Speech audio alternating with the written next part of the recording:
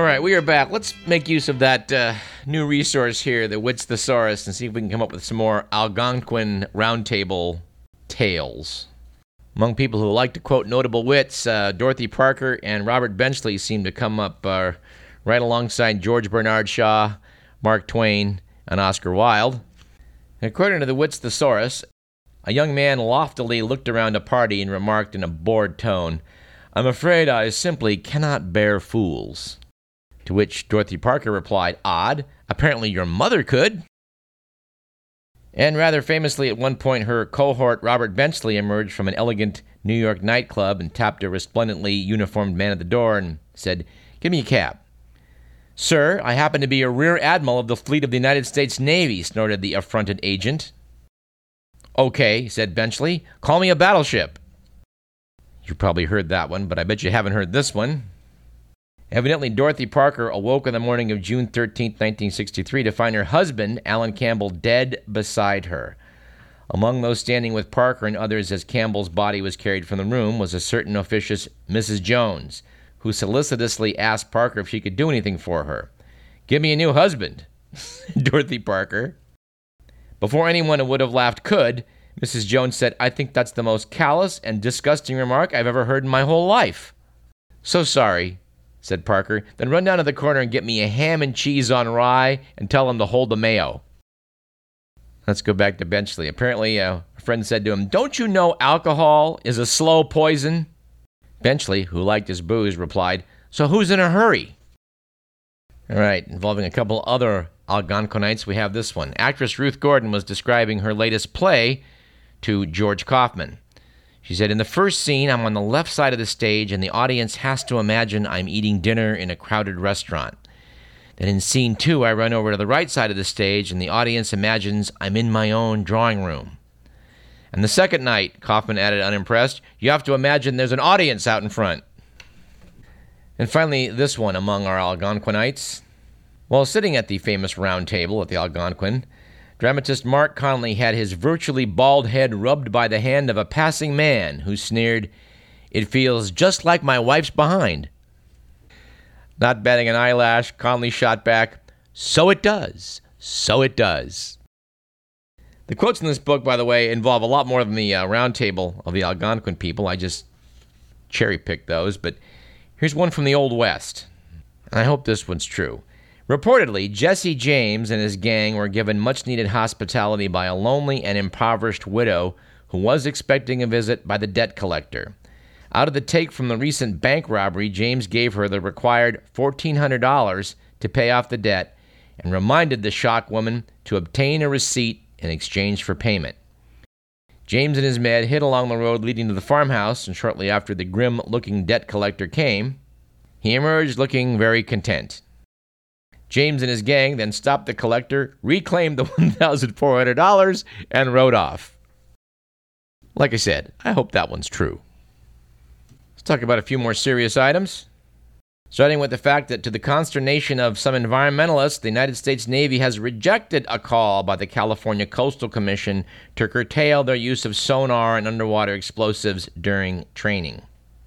Last March, the Commission voted unanimously that the Navy's assertion that its training does not harm marine mammals was not supported by scientific evidence.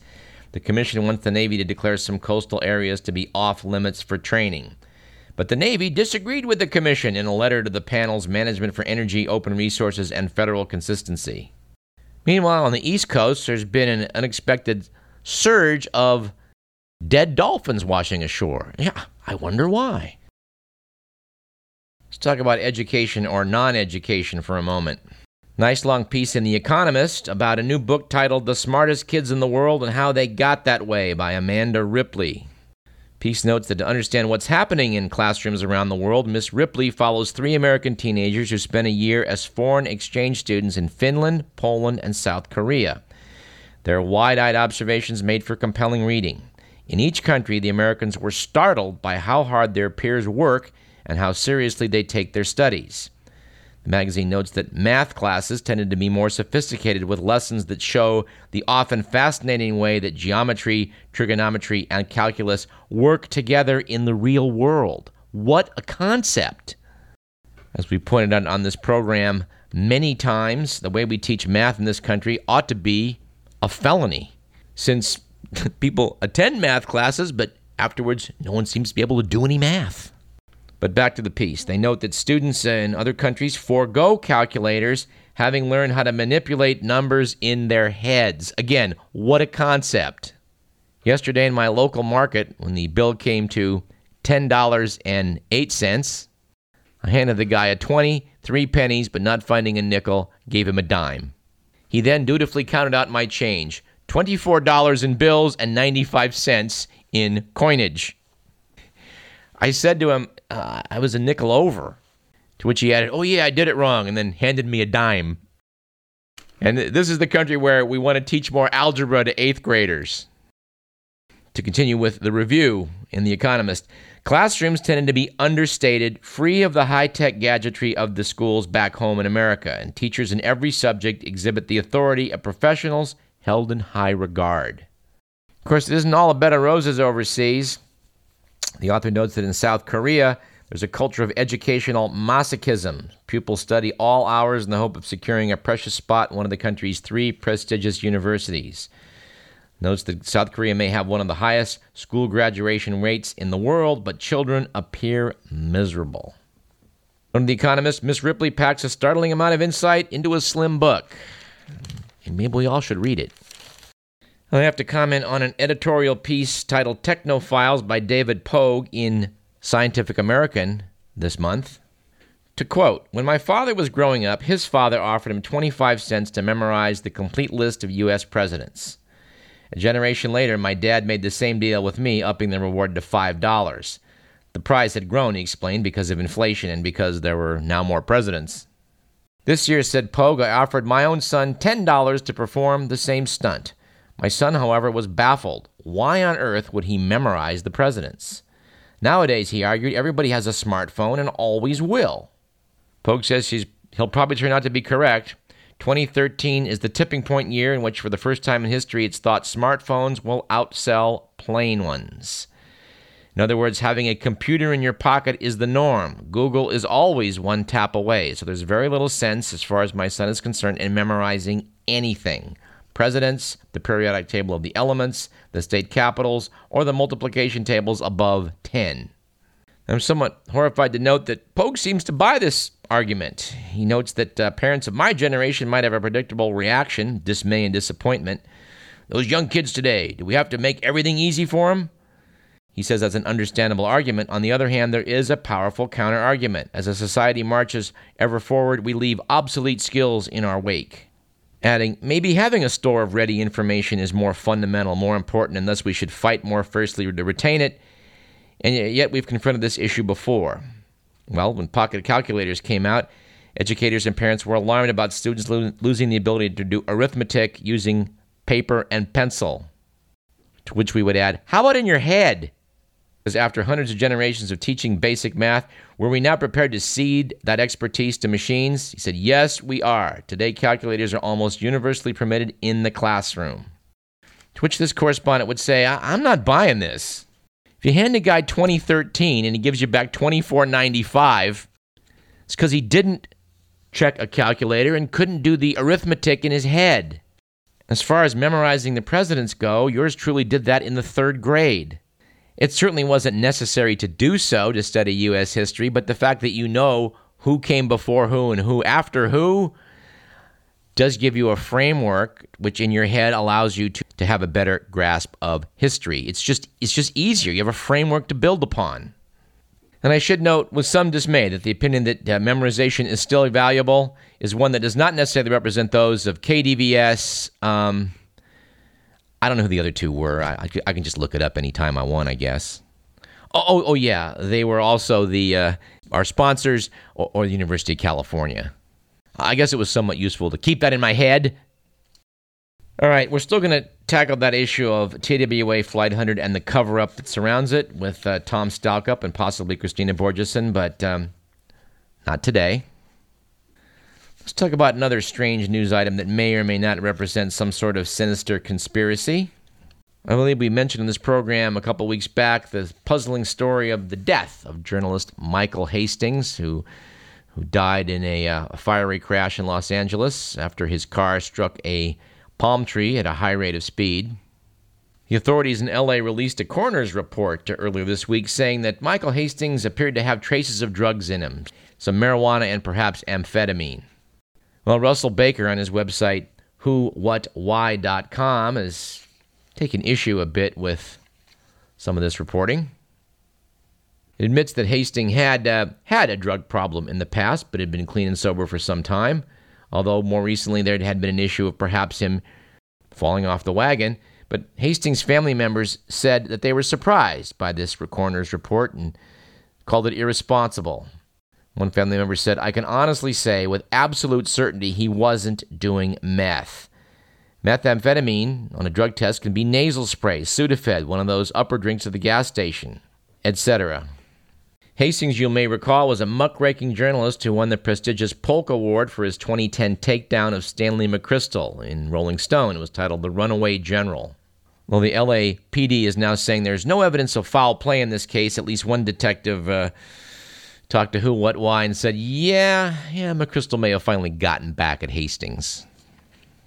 Which raises a curious question. With all of the electronics that we now have in our automobiles, might it be possible to take over a car remotely? It's a curious question for the modern era, and we refer you to a piece in the New York Times by John Markoff on this very topic, which I will quote from. With a modest amount of expertise, computer hackers could gain remote access to someone's car just as they do to people's personal computers and take over the vehicle's basic functions, including control of its engine, according to a report by computer scientists from the University of California, San Diego and University of Washington. Notes that although no such takeovers have been reported in the real world, these scientists were able to do exactly this in an experiment conducted on a car they bought for the purpose of trying to hack it. Their report, delivered last Friday to the National Academy of Sciences Transportation Research Board, described how such unauthorized intrusions could theoretically take place.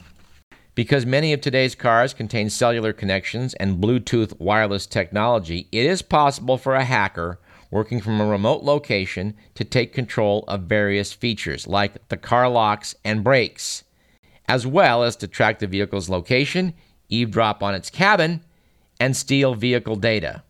The researchers described a range of potential compromises of car security and safety.